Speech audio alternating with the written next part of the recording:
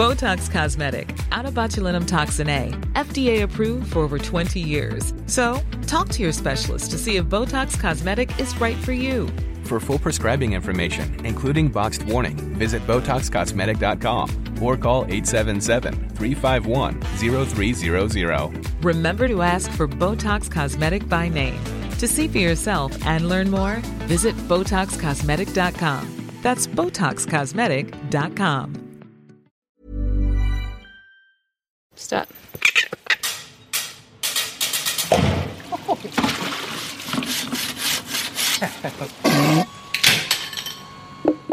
Ngā mihi nui and welcome to Our Changing World. Ko Alison Balance aho. Later on in the show, we'll be hearing more about the international drilling ship, Joides Resolution, and what it's been up to for the past 2 months.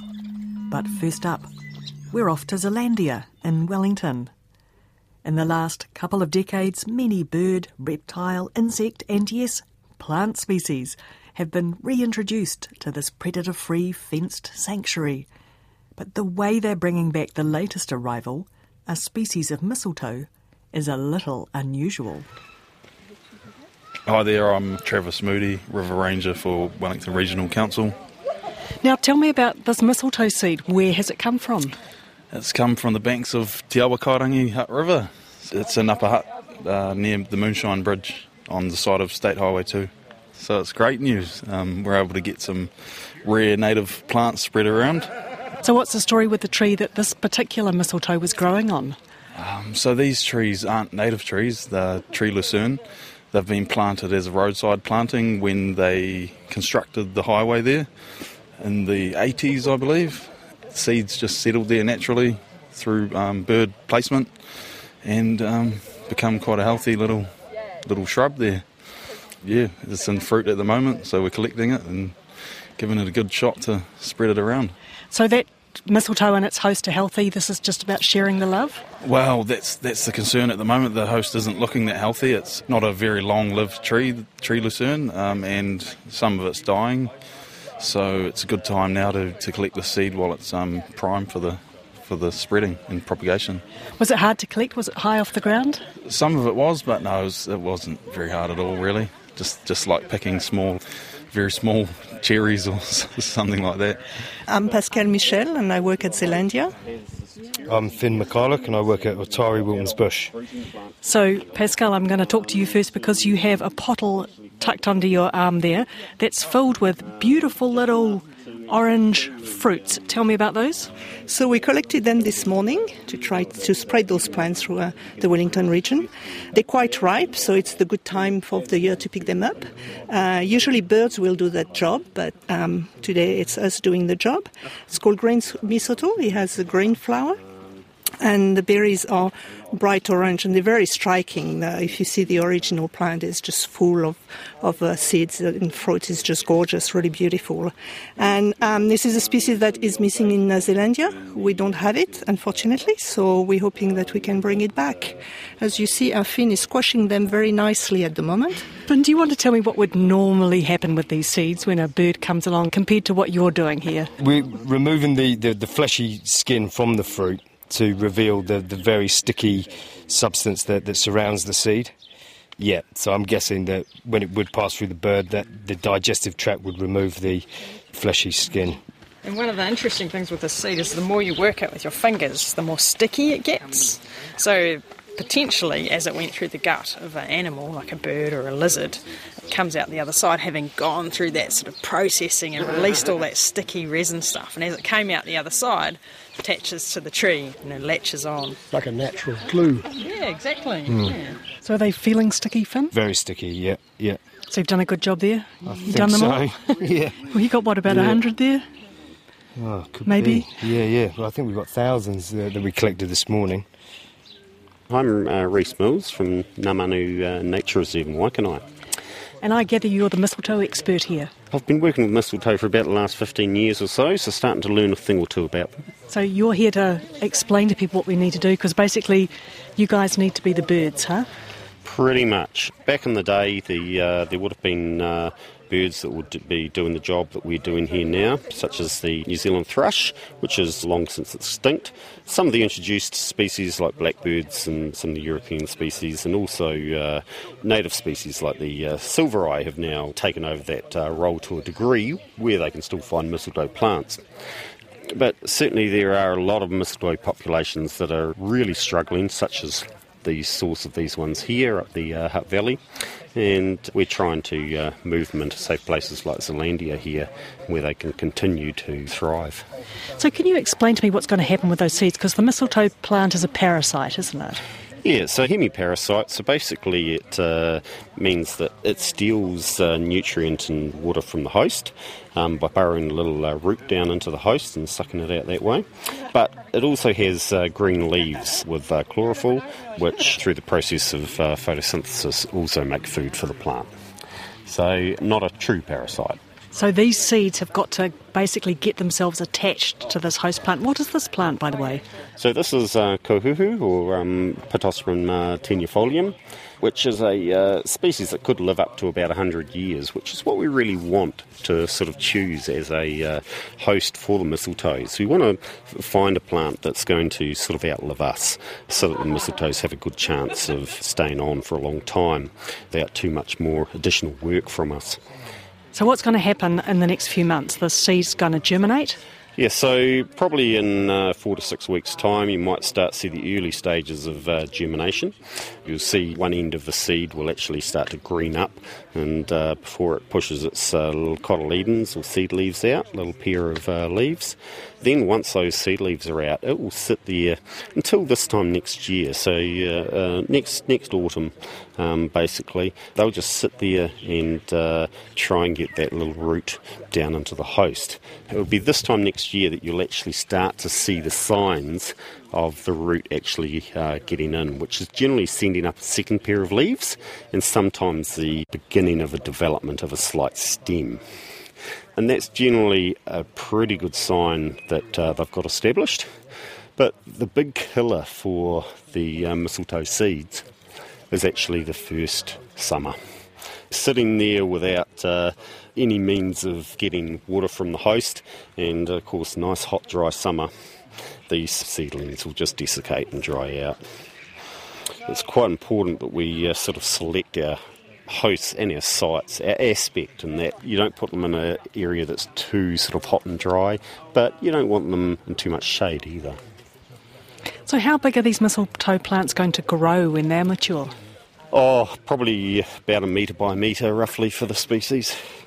This is the green-flowered mistletoe. But again, it depends a lot on the host that they're actually on. They're a good host, they're a bad hosts. And certainly if it's struck lucky to get established on one of the good hosts, they can absolutely thrive. How big are the flowers? The flowers are tiny, only a few millimetres across. We have other mistletoes that are red though, don't we? Yes, we do. Yeah, we've got a number of different species, actually 8 different species. There were 9, the 9th is now thought to be extinct, but the other 8 are still holding on in areas of the country.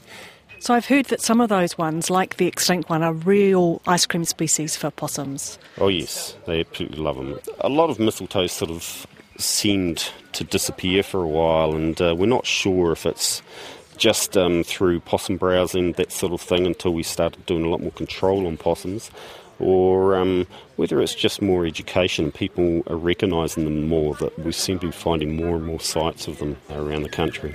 So you're putting quite a few seeds on this tree. Is this just the more the merrier? Pretty much. We'll achieve probably close to 100% germination of the seeds. Most of those seedlings will actually die during the first summer. I mean, I have had situations where I've actually, on a single stem like this, I've ended up with close to 20 plants actually survive. And if you've got the right host and a nice healthy host, it doesn't tend to affect them too much. The thing you've got to remember with a plant parasite, they don't have legs, so it's not in their best interest to actually kill their host, because they can't just hop off and hop onto the next one. Have you already put some out at Ngā up on the Kapiti coast? Yes, at Ngā we've got 2 species established. We've got this green-flowered mistletoe here, and we've also got Corthella saliconoides, one of the pygmy mistletoes, which are beautiful little plants, but they're absolutely tiny. You're sort of cupping your fingers together there. Yeah. They're really, really small, look like little wee groups of candlesticks, generally in a manuka or kanuka. Sometimes you can just identify them just by seeing a little dark shadow in the tree. They're a whole different kettle of fish to actually propagate compared to this one. It's almost microsurgery for those ones. But yeah, well on the way. 2 species established, and we hope in time to be able to have all 8 remaining species established up at Ngā with the aim of being able to educate people about the plight of mistletoes, and we're actually working on a mistletoe garden itself at the moment, so which is just going to bring all those species together in one place where we can talk to people about them. Dr. Danielle Shanahan, Manager Conservation and Research at Zealandia. So this is exciting, another new species for Zealandia. I'm so excited, and this is a very cool one because it's just one of those little guys. It's an important part of our ecosystem, but it's finally time to focus on these smaller things which we haven't had a chance to focus on before. So it's going to be a bit of an experiment. Absolutely, yeah, we'll see how it goes. Fingers crossed. So we've got to get through the first summer. How many trees do you think you're going to impregnate with mistletoe seeds today? You've got a few seeds there. Yeah, we do have a few seeds. We're hoping to do a few more tomorrow, so we're hoping to have them scattered right throughout the bush, actually, to trial quite a different few host species, I guess, and host plants. So. Oh, well, I look forward to coming back in, I don't know, maybe a decade. I don't know how long it takes them to flower, but... Absolutely. Well, we're actually hoping it won't actually be too long. Maybe even a couple of years we might be seeing something, so who knows? What about some of the other mistletoe species? Yeah, look, I'm really interested. We're in the process at the moment of planning our next 10 years of planting. Mistletoes are high priorities at the moment, so yeah. Thanks, Danielle. Danielle Shanahan is Manager of Conservation and Research at Zealandia Sanctuary. We also heard from Zealandia botanist Pascal Michel, as well as Travis Moody from Greater Wellington Regional Council, Rhys Mills from Ngā Nature Reserve, and Finn McKillock from Otari Wilton's Bush. Kei te whakaronga mai koe ki tō tātou au horihori, hei hōtaka e pana ki te pūtaio, te taio, me te kaupapa o te ora. You're with Our Changing World on RNZ National. I'm Alison Balance, and last week on the show we heard from geologists about to set sail on the deep-sea research ship, the Joides Resolution. They are currently drilling into an active underwater volcano. Now let's head on board again to find out what the ship was up to on its previous 2-month-long expedition. Expedition leaders Laura Wallace from GNS Science and Damien Safer from Pennsylvania State University in the United States say that the ship spent its time drilling around New Zealand's largest earthquake fault, the Hikurangi subduction margin. Here, about 100 kilometres off the coast from Gisborne, the Pacific tectonic plate is being sucked under or subducted beneath the Australian plate. It's the source of some of New Zealand's biggest earthquakes. But some of them you and I won't even notice. To explain that little conundrum, here's Phil Barnes from Niwa in the Sediment Lab on the Joides Resolution.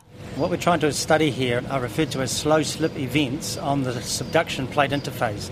So these are a kind of fault slip phenomena that's been discovered about 15 to 20 years ago based on GPS measurements of the landscape moving. And it's really opened up a new field of seismology. So basically what's been recognised is that slow slip events occur on subduction faults, but nobody really understands yet what the mechanisms behind that are, why they occur, what implications might they have for large magnitude damaging earthquakes or tsunami.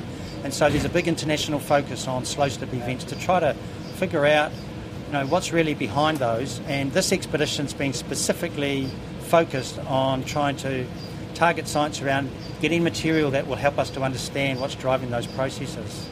I think of slow slip events as like a slow motion earthquake. Is that fair? A slow motion earthquake, yeah. It's where basically the fault moves very slowly over a period of perhaps weeks to months in duration, and it might release slip similar to a large magnitude earthquake, But because it's released quite slowly, it doesn't release all that seismic energy in terms of ground motion and seismic waves that pass through the earth to make the ground shake. So it's relieving the stress on the plate boundary fault by allowing it to move and creep along in little bursts of activity. So we focused on some deep water sites out near the what we call the deformation front, which is where the plate boundary fault arrives at the sea floor. And by choosing some specific sites there, we were able to collect geophysical information and sedimentary cores of some of the rocks that are actually going down into the immediate fault, which we know has got slow slip on it. So it's a way of sampling the rock types that might be involved in slow slip events at depths that are achievable with the Geordie's resolution. Where we were actually drilling is an area where, following the Kaikoura earthquake in November of 2016, there was a large slow slip events triggered all along the east coast of the North Island up on the Hikurangi subduction zone. And those triggered slow slip events actually initiated and started along through our drilling transect, through the area that we drilled.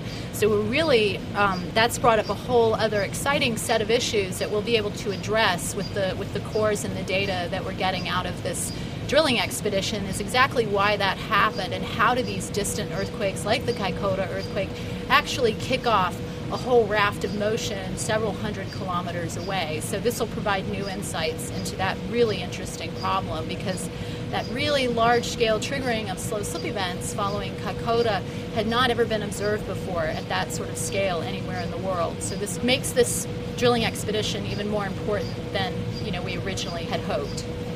So what does it take for a ship like this to be able to drill cores like this when you're sitting over kilometres of water and you're trying to go a kilometre down through the sediment? So it's really an impressive technical feat and engineering feat. And so the ship actually has 9 thrusters. They're basically propellers that are positioned around the perimeter of the vessel. And then we have a what's called dynamic GPS. And so it uses GPS positioning to hold, by firing those thrusters off under computer control, to hold position above the drill site to within a precision of, in some cases, as little as 10 or 20 meters. The pipe itself is made of steel, but it can bend a little bit, and so that allows, without much trouble, to drill in the same position and hold the ship's position as you drill down. And then the drilling itself is done by lowering the pipe to the seafloor and then pumping water through the pipe to lubricate the drill bit and then rotating it and allowing the weight of the pipe itself basically to press down into the sediments and drill ahead. So you can't really push down from above. You have to allow the weight of the pipe to bore itself into the sediments in a very controlled fashion. So how long does it take to, say, drill one average core? So what we call the rate of penetration, or the drilling rate, is on the order of, depending on how stiff the rock formation is, anywhere from about 10 to 30 or 40 meters per hour. So it's not particularly fast, but it's kind of it's a 24-hour day, 7-day-a-week operation. So this means that you'll make headway in the neighborhood of 100 to 150 meters in a day. And did the weather cooperate with you during that? I mean, do you have to pick weather windows, or is it weather regardless? So that's another thing. So the way that the drilling is done is that there's something called a heave compensator, which is essentially like a giant shock absorber as part of the drilling derrick. And that allows for the ship to bob up and down somewhere around 3 to 4 meters, in some cases a little bit more, and still allow us to drill downward without damaging the drill pipe or causing disruption. If the swells or the heave of the ship gets above that, then we have to suspend operations. How many cores did you end up drilling? Between the 4 different sites that we drilled over 2 kilometers of borehole, so 2 kilometers into the earth. But in terms of the amount of core material that we extracted from that borehole, it was a little over 1 kilometer of core material that we extracted from the 4 boreholes. So can you talk me through some of what we're looking at here, these cores, and tell me what you see in them? I mean, I see sediments and muds of different grittiness. Well, the cores in front of us on the bench here, they've got layers in them that we refer to as turbidites. So they're a turbidite deposit, and those deposits of mud and sand have been deposited from a current which is called a turbidity current. So it's basically when you get an undersea avalanche of mud and sand cascade down the continental slope, and a very turbulent density flow that entrains all of this mud and sand, whooshes down over the seafloor. And all of the sand layers, of course, they're more dense than the finer grain clay and silt. So they fall to the seafloor first. And the result is that over a period of hours and days, a turbidite is deposited from what was a density flow that was carrying all of that sediment. and those were deposited basically as sort of sudden events where an avalanche of sand and mud's come down from higher up the continental slope. It's been maybe shaken by an earthquake or some other process has triggered it, and we've had what we call a mass failure of the sediment, and it's cascaded down the continental slope and settled down on the seafloor in the basin where we've been drilling. So is that the kind of thing that happened in the Kaikoura Trench after the Kaikoura earthquake? Absolutely, yeah. So that was a particular environment at the bottom of a canyon. And on the margin where we're working, we've done work on the continental slope and some sedimentary basins that are full of those same types of events, as well as down on the basin floor at 3,500 metres water depths, where material down there actually comes from both Gisborne sort of coastal area, as well as from the far south down the margin from as far south as Kaikoura as well. They were probably deposited on an average recurrence of about, say, once every 1 to 300 years. So, say 6 metres of core in front of us. That represents a fair bit of time. How far down could you drill through the sediment? We drilled to a maximum depth on this expedition to just over 1 kilometre. So we drilled right through the upper sequence, which is made up of these kind of grey-coloured mud and sand layers, with lighter coloured units, which are volcanic ash. So that ash material has been blown by the wind following eruptions from the Taupo volcanic zone. And we entered then into an underlying sedimentary sequence that consisted of what we call pelagic sediments. They're much lighter coloured, they're made up of calcareous microfossils, and they formed long ago when the subducting plate was far away from the North Island, and it's been carried in towards the North Island by plate convergence and then dumped on by these muddy layers on the top of that. So the deeper part of the long core that we collected was a mixture of these white-coloured and pale-coloured pelagic sediments, and underlying that were fantastic, colourful breccias and conglomerates and mixed-up rocks that are basically of volcanic origin. Now, the ash layers are very distinctive, aren't they? Yeah, they are. These are white-coloured ash horizons. Sometimes they're slightly pink. So these are what are called rhyolitic ash deposits, and that's because they've been produced from the big super eruptions through the Taupo to Rotorua region. So they're producing a lot of white pumice and white glassy material that's thrown up into the atmosphere very high during those big explosive events and carried by the westerly winds that we have that prevail and shift all that ash as a cloud that's floated offshore and arrived on the seafloor as these graded layers of white ash. Time to leave the sediment lab and head to another part of what is a very large ship.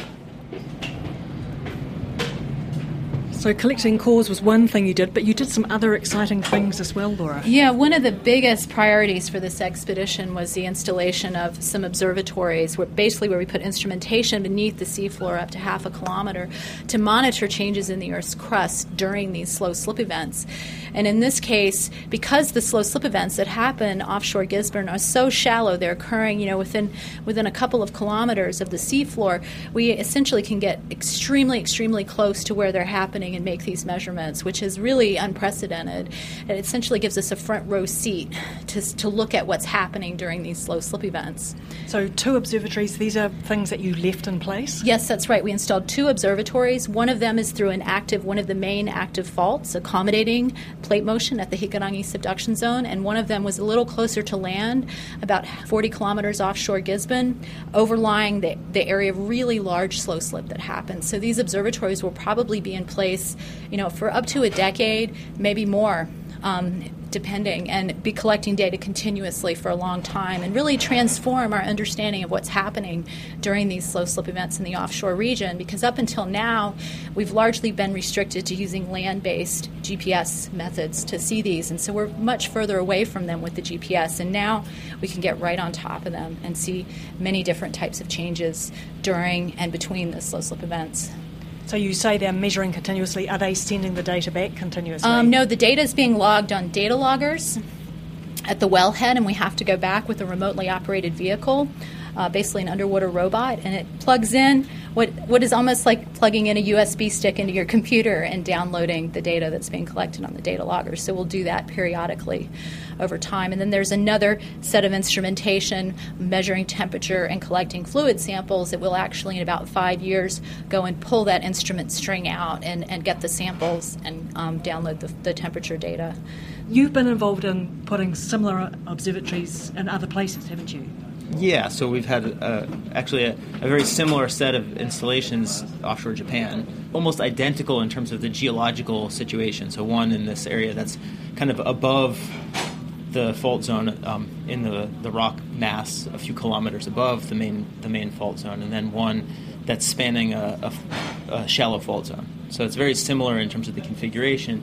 And in that system, we actually were drilling and putting in the observatories for the purpose, initially, of observing large earthquakes, to try to see with really great detail and really high precision the buildup of strain and stress, and then the release of that strain and stress in earthquakes. And we were surprised that those data sets were so precise and the instruments so sensitive that we were actually able to see an unexpected set of slow slip events in Japan that had never before been observed. And so the idea behind these observatories partly is that they're much more sensitive than a lot of other ways that you can sense or measure the deformation or the contraction and expansion, so-called creaks and groans of the crust. We're hopeful that in New Zealand we'll be able to not just to monitor the slow slip events that we know are happening, but actually to see perhaps with even more detail and with higher sensitivity what's happening in the lead up to those events and following those events. Some of the data being collected in the observatories is pressure data, including pressure at the seafloor, and we can actually detect passing tsunami waves from pressure changes being observed on that pressure instrument.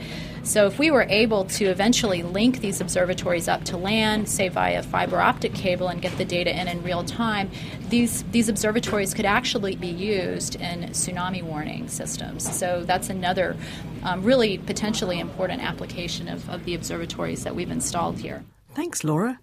That was Laura Wallace from GNS Science, and we also heard Phil Barnes from NIWA and Damien Safer from Pennsylvania State University.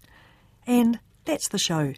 But you can always listen to tonight's stories again and check out photos and articles at our webpage, rnz.co.nz/Our Changing World. Stay in touch with us. We love to hear from you. We're on Facebook and Twitter as RNZ Science, and our email address is ourchangingworld@radionz.co.nz. Thanks for your company. Catch you next week, but until then, it's good night from me, Alison Balance, Paul Mario.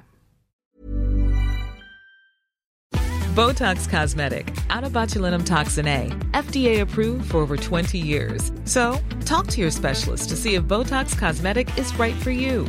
For full prescribing information, including boxed warning, visit BotoxCosmetic.com or call 877-351-0300. Remember to ask for Botox Cosmetic by name. To see for yourself and learn more, visit BotoxCosmetic.com. That's BotoxCosmetic.com.